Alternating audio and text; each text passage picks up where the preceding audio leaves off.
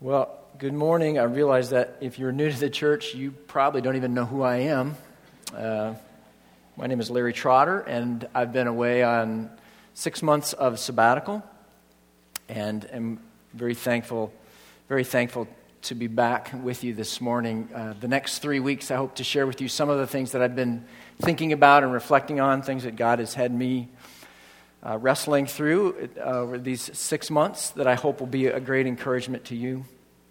I also hope to just share a little bit about some of the adventures and different things I got to do on this time. One of the very best things I got to do, though, was to take our staff, elders, and their spouses away to a mountain retreat for a couple days, just as a way of saying thank you to them.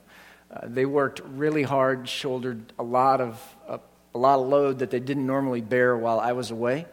And so we went up to what was a absolutely beautiful, we started in this chapel that overlooked 7 Mile Ridge, Mount Mitchell, log chapel up in the mountains, and spent time there consecrating our time to the Lord. The next day they got to just spend alone with the Lord up in the mountains, and it was absolutely gorgeous. And we capped it off the end of our time there together.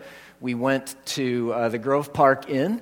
If you've ever been there, it's an absolutely beautiful place up in Asheville. And we give you a sense for perspective on this place. We are standing in the fireplace at this point in time. It's an absolutely amazing place, and it was just a small way I got to share some of what I've been experiencing during this time with people who I love, and to say thank you to them. I hope that you will continue to say thank you to them. I understand that they are all available for a return visit to the Grove Park. Should you want to whisk them off there to Asheville to dinner, they would be glad to accept that as a token of your thankfulness as well. But over the next 3 weeks, I want to be walking through some of what I've been meditating on. And this week, we want to look at a 3,000-year-old story. It's a story about me and about you and about God. And it comes from Isaiah chapter 30, if you'd like to look there in your Bible. And this is the way that the Bible works. It's a window for us to see God like we'll never see Him anywhere else. But at the same time that it's a window, it's a mirror. And in that mirror, we will see ourselves like we'll see ourselves nowhere else. This is the absolute wonder of the Scriptures to us. And as we open our Bibles this morning, we are asking God, by the ministry of His Spirit and the Word, to show us His glory and let us see ourselves. Okay. So I'd like to now lead us in a time of readiness for that. And just bow, and we'll have a time just to confess any known sin, so that we might hear well and follow well as God speaks to us through His Word. And I'll be reading from an ancient prayer from the Book of Common Prayer. So let's bow together in prayer, if you would. And as we bow, let us humbly confess our sins to Almighty God. O most merciful God, we confess that we have sinned against you in thought, in word, and deed, by what we have done and by what we have left undone. We have not loved you with our whole heart, and we have not loved our neighbors as ourselves. We are truly sorry, and we humbly repent. For the sake of your Son, Jesus Christ, have mercy on us and forgive us, that we may delight in your will and walk in your ways to the glory of your name. We pray this in the name of Jesus Christ, our Savior and our Lord. Amen. Well, as I mentioned, this story comes to us from the prophet Isaiah. It's found in chapter 30. But if you were to drop back almost 3,000 years in history, what was going on at this point in time was the people of God were tragically divided. There was a northern kingdom called Israel and a southern kingdom called Judah.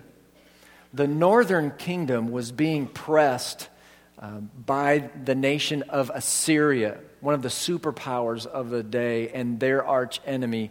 And they were either about to or had already been taken captive, actually, by Assyria. This, of course, made the southern kingdom, Judah, nervous. And so they came up with a plan. In order to resist Assyria, they would align themselves with one of the other superpowers of the day, Egypt. And as I listen to that, I don't know about you, but that sounds like a pretty prudent plan. A good way to resist Assyria. Isaiah is prophesying to that southern kingdom about that alliance. And he discloses what God has to say about it. Let's look and see what God thinks of that alliance. It says, "Woe to the obstinate children, declares the Lord." And we know already that this was not a good alliance. The very first word, woe, this is funeral language of great and sorrowful judgment on God's people. So from the first word, it's evident that God did not like this plan. In the next couple verses, he rolls out a whole string of reasons why. Woe to the obstinate children, declares the Lord, to those who carry out plans that are not mine, forming an alliance, but not by my Spirit, heaping sin upon sin, who go down to Egypt without consulting me, who look for help to Pharaoh's protection, to Egypt's shade for refuge. So again, the people of Judah were seeking refuge, security against the nation of Assyria by aligning themselves with Egypt. And the problems with this approach are all kind of trotted out for us in these verses. God says they are stubborn. They will not listen to his counsel. They are disobedient. These are their plans, not God's. In fact, they're contrary to God's. If you go back through the Old Testament, you remember, of course, God's people had been captive in Egypt. They'd been delivered from Egypt, and they were commanded not to go back to Egypt. In Deuteronomy 17, it writes to the king of God's people, moreover, must not acquire great numbers of horses for himself, or make the people return to Egypt to get more of them, for the Lord has told you, you are not to go back that way. So that should have given them great pause about an alliance with Egypt, but it did not. They were just disobedient. They were arrogant and self-sufficient. They didn't even consult God. Somebody had an idea. Seemed like a good plan, so they did it. God wasn't even in the picture. And as a result of that, they eventually even became idolatrous in their actions. They placed their trust in Egypt instead of God. It's interesting, the language that's used here. It says they look for help to Pharaoh's protection, to Egypt's shade for refuge. This is language that's supposed to describe the way people trust God. For instance, in Psalm 34, taste and see that the Lord is good. Blessed is the man who takes refuge in him. And they were seeking refuge in Egypt. So let me just stop right there and ask you a question. Let me hold this up like a mirror and ask you if you can see yourself in that mirror. Ever run ahead of God with your own plans? Ever tackle something without consulting him? Here's one way you can tell if you're vulnerable to this. When something goes well, who gets the credit? Who gets the credit when something goes well for you? Is your life marked by thankfulness? I ran across a fascinating survey of senior corporate executives with a high net worth. These are guys who have a net worth of $1 million or more, not counting their principal residence. And the question was, who or what do you credit your financial success to, your current financial status? 99% of them said hard work. 97% said intelligence and good sense. 83% said a higher than average IQ. 62% said being the best in every situation. And 32% said dumb luck. Okay. But there's no record in the survey of anybody mentioning God. Who gets the credit?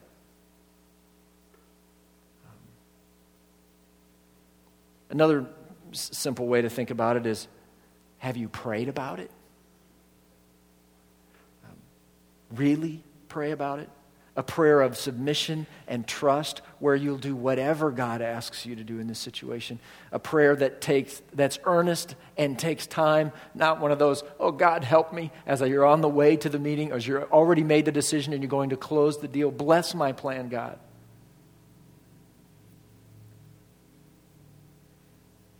Could it be rightly said of you that you carry out plans that are not God's, made without even consulting Him? You know, I know from experience, you can pastor a church like this. You can attend seminary and operate like this. I think, honestly, it's a plague at our seminary. You can go to work like this. You can parent your kids like this. You can manage your marriage like this. You can deal with relationships like this. Could it be said of you that you carry out plans that are not God's, made without even consulting Him? You know, there's an old saying, you've heard it often, I think. A day without prayer is a boast against God. How about a morning? Is a morning without prayer okay? How about a meeting? An appointment without prayer? Submitting a proposal without prayer? Disciplining a child without prayer?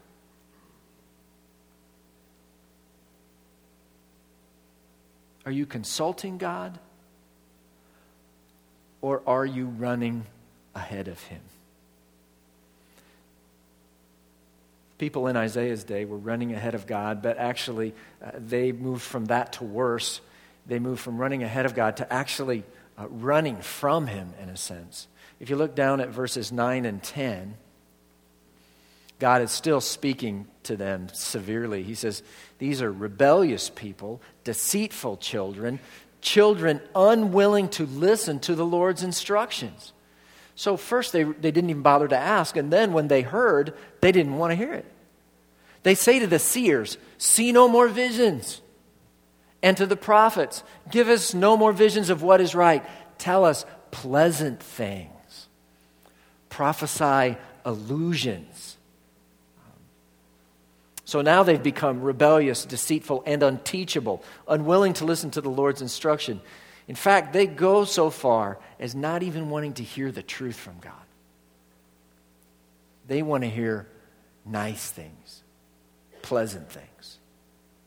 They have become deeply and tragically ensnared. And this shows up in kind of strange ways in our lives sometimes. I've seen people who adopt a just the facts approach to the Bible.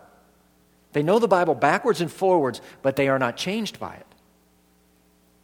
They want it to be a window. They refuse to let it be a mirror. Some others dodge. When things aren't going quite right in their life, they just don't show up around here. They think, oh, I'll just stay home today. I'll just skip small group this week. I'm not going to go to Life Change. Because they're dodging. Honestly, how do you respond to correction from the Word of God? How do you respond to rebuke? I remember fairly early in the life of our church, one of our leaders took me aside and he cautioned me that I was leading the church away from a vibrant dependence upon the Word of God. I remember thinking, are you talking to me? Excuse me? I went to seminary forever to learn the Word of God. You know, I can read it backwards, forwards, Hebrew, Greek. What? I preach expositorily. Are you kidding? And, to this day, every time I think back on that rebuke, I thank God for it. Because I think he was right. When you are, when you're the guy who's been described as the easy listening pastor, the smooth jazz pastor is another one. The elevator music pastor, I can hardly wait what comes next, And then it says, tell us pleasant things. I love to tell you pleasant things. I really do. I'm good at telling you pleasant things. They always joke in the elder meetings about me putting pillows around the hard stuff. And, it's not far from putting pillows around hard truth to just sliding the hard truth and putting a pillow there instead of it. And so, though I didn't like it at the time, I thank God for that rebuke. I needed that rebuke. That rebuke chases me till this day. How do you respond to a rebuke? When somebody you know comes up alongside you and they poke you in the chest and they say, "What are you doing? What are you doing? This is not of God." How do you respond to that? Do you defend yourself? Do you dodge that person the next time around? Or do you acknowledge that you need that? That on your best days you actually want that and you welcome that? Well, it is precisely this attitude of running from God and this approach to life where God is not consulted that God pronounces a series of woeful judgments on his people in Isaiah 30. Back in verse 3. They've just said, we want Pharaoh, right? We're going to partner with Pharaoh, the prince of Egypt, the king of Egypt. But Pharaoh's protection, God says, will be your shame. Egypt's shade will bring you disgrace. Though they have officials in Zone and their envoys have arrived in Hanes, everyone will be put to shame because of a people useless to them, who bring neither help nor advantage, but only shame and disgrace. God says, you want Egypt? You get Egypt. Let me show what Egypt will do for you. And he lets disaster, he lets failure come upon his people. Because though Egypt was a great nation, Egypt is a horrible God. And it gets worse. The judgments are worse. If you skip down to verse 12, this is what the Holy One of Israel says. Because you have rejected this message, relied on oppression, and depended on deceit, this sin will become for you like a high wall, cracked and bulging, that collapses suddenly, in an instant. It will break in pieces like pottery, shattered so mercilessly that among its pieces not a fragment will be found for taking coals from a hearth or scooping water out of a cistern. Those are strong words, vivid imageries of a severe judgment that God is going to bring on his people because they made a little alliance, did some planning. It seems a little harsh. But when you look through the window of what's going on here, it shows us something about God. God will not be marginalized. He will not play second fiddle. He will not sit on the sidelines. He will not be a junior partner. He will not be an equal partner, for that matter. He must be consulted, but he will not be treated like a mere consultant. He is Lord. And he will not bless a life that attempts to offer him some lesser place. If you digress from that rightful and necessary order, God will release you to the full consequences of your folly, which we can see in this account are great. They are very great. Have you ever watched this play out in someone's life? Maybe someone in the mirror? I've watched it play out. And it looks like this. Guy bids on a job. He gets the job. He wishes he'd never gotten the job. It's horrible. It's cost overruns. It's dishonest employees. It's broken tools. It's a disaster. On his way home from the job, his truck breaks down in the worst possible place, in the midst of traffic, on the hottest day of the year. And his cell phone doesn't work. And he gets up the next day and it's more of the same. And it's just like this. It's as though God has turned his back, that God is hiding. And he can't figure out why. He goes to church when he can. He shows up to small groups, especially on those potluck nights. He tries to do the right thing. And he asks God to bless his plans when he thinks of it. It just seems no matter how hard he works, it doesn't work. It's even got one of those bumper stickers that says, God is my co-pilot. The problem is, God does not want to be your co-pilot. He refuses to be your co-pilot. He doesn't want you anywhere near the controls. He wants to be the pilot. He demands that he be Lord. And if you resist him, he will release you to the consequences of that horrible choice. Well, in verse 15, the very next verse, this is what the sovereign Lord, the Holy One of Israel, says.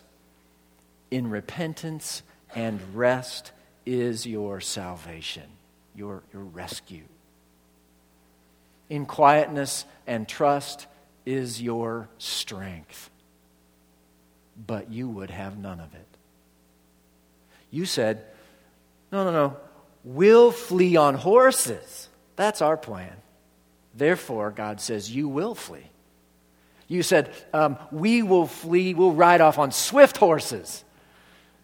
God says, therefore, your pursuers will be swift. 1,000 will flee at the threat of one, and at the threat of 5, you will all flee away, till you are left like a flagstaff on a mountaintop, like a banner on a hill. In repentance and rest, in quietness and trust is your salvation and your strength. But tragically, they would have none of it.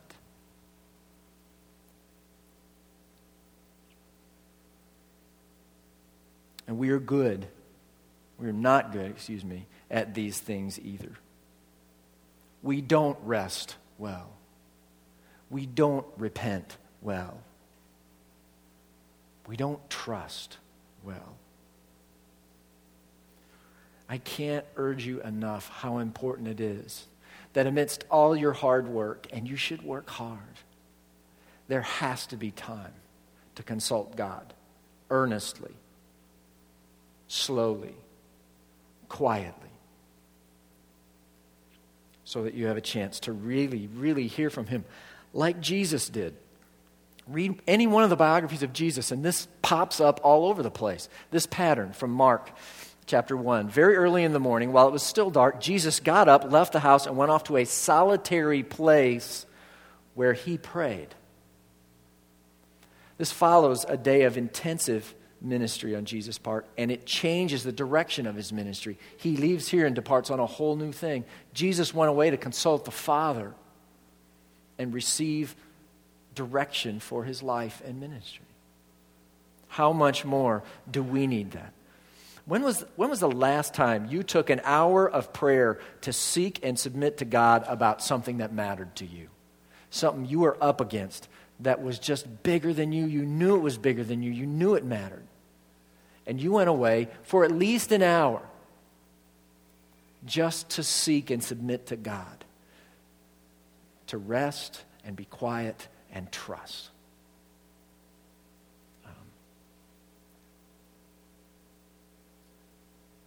they would have none of it. What about you? Do these things mark you?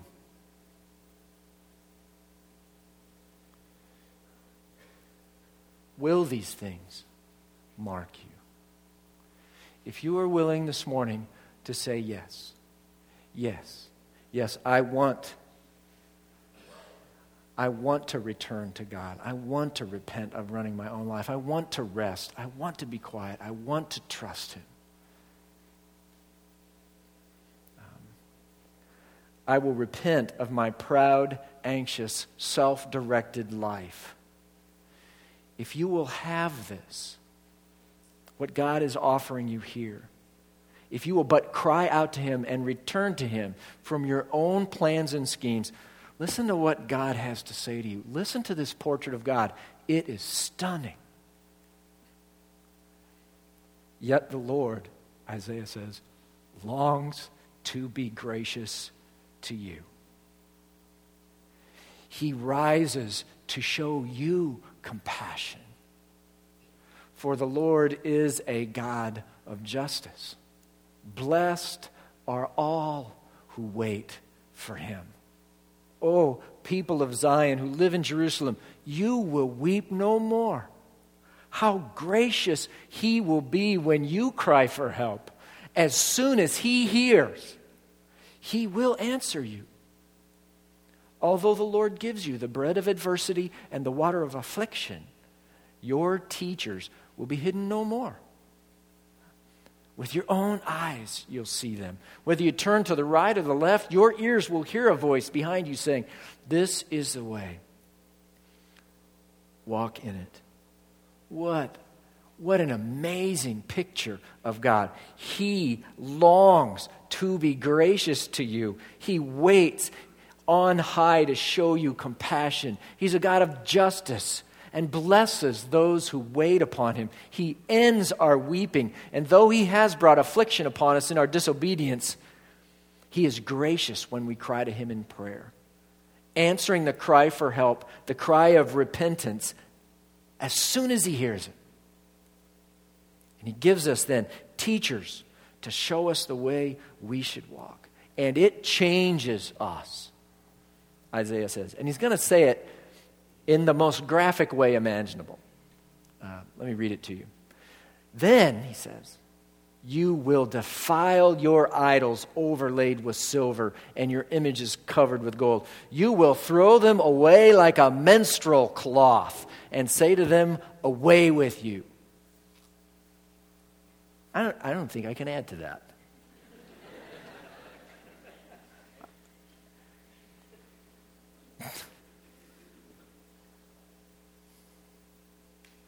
That's transformation.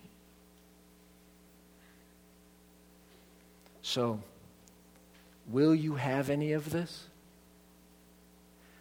Will you this morning, even before you leave this room, repent of running ahead of God?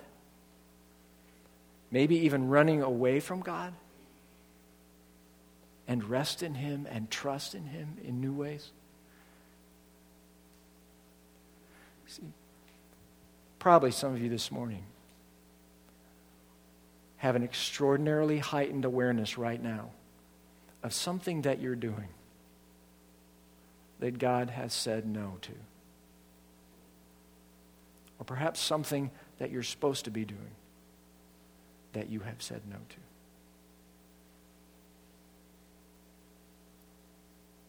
And there is an invitation this morning that's echoing down from 3,000 years ago for you. And it just says that in repentance and rest is your rescue. It's your salvation. In quietness and trust is your strength. Will you have any of it?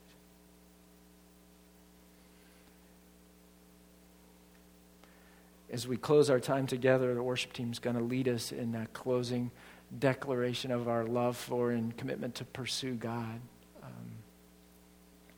But maybe a first step of response for you this morning, once they start leading us in that, would simply be to come for prayer.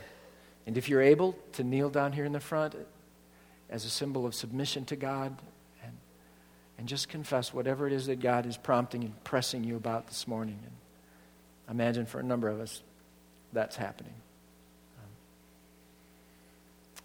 And then once you gather down here during the song, I'll lead us together as a church family in prayer. Prayer of repentance and trust in God alone. So if you'll stand, let me pray for us, and then let's respond to that which God is saying to us this morning. Okay?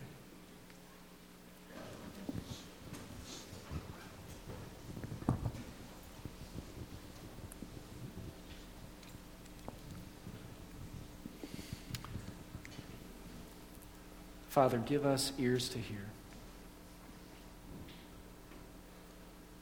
Give us eyes to see how exalted you are, how gracious you are. And give us courage to respond and trust that the invitation you're giving us this morning is the best, that it brings you the most glory, and it brings to us surely the greatest good.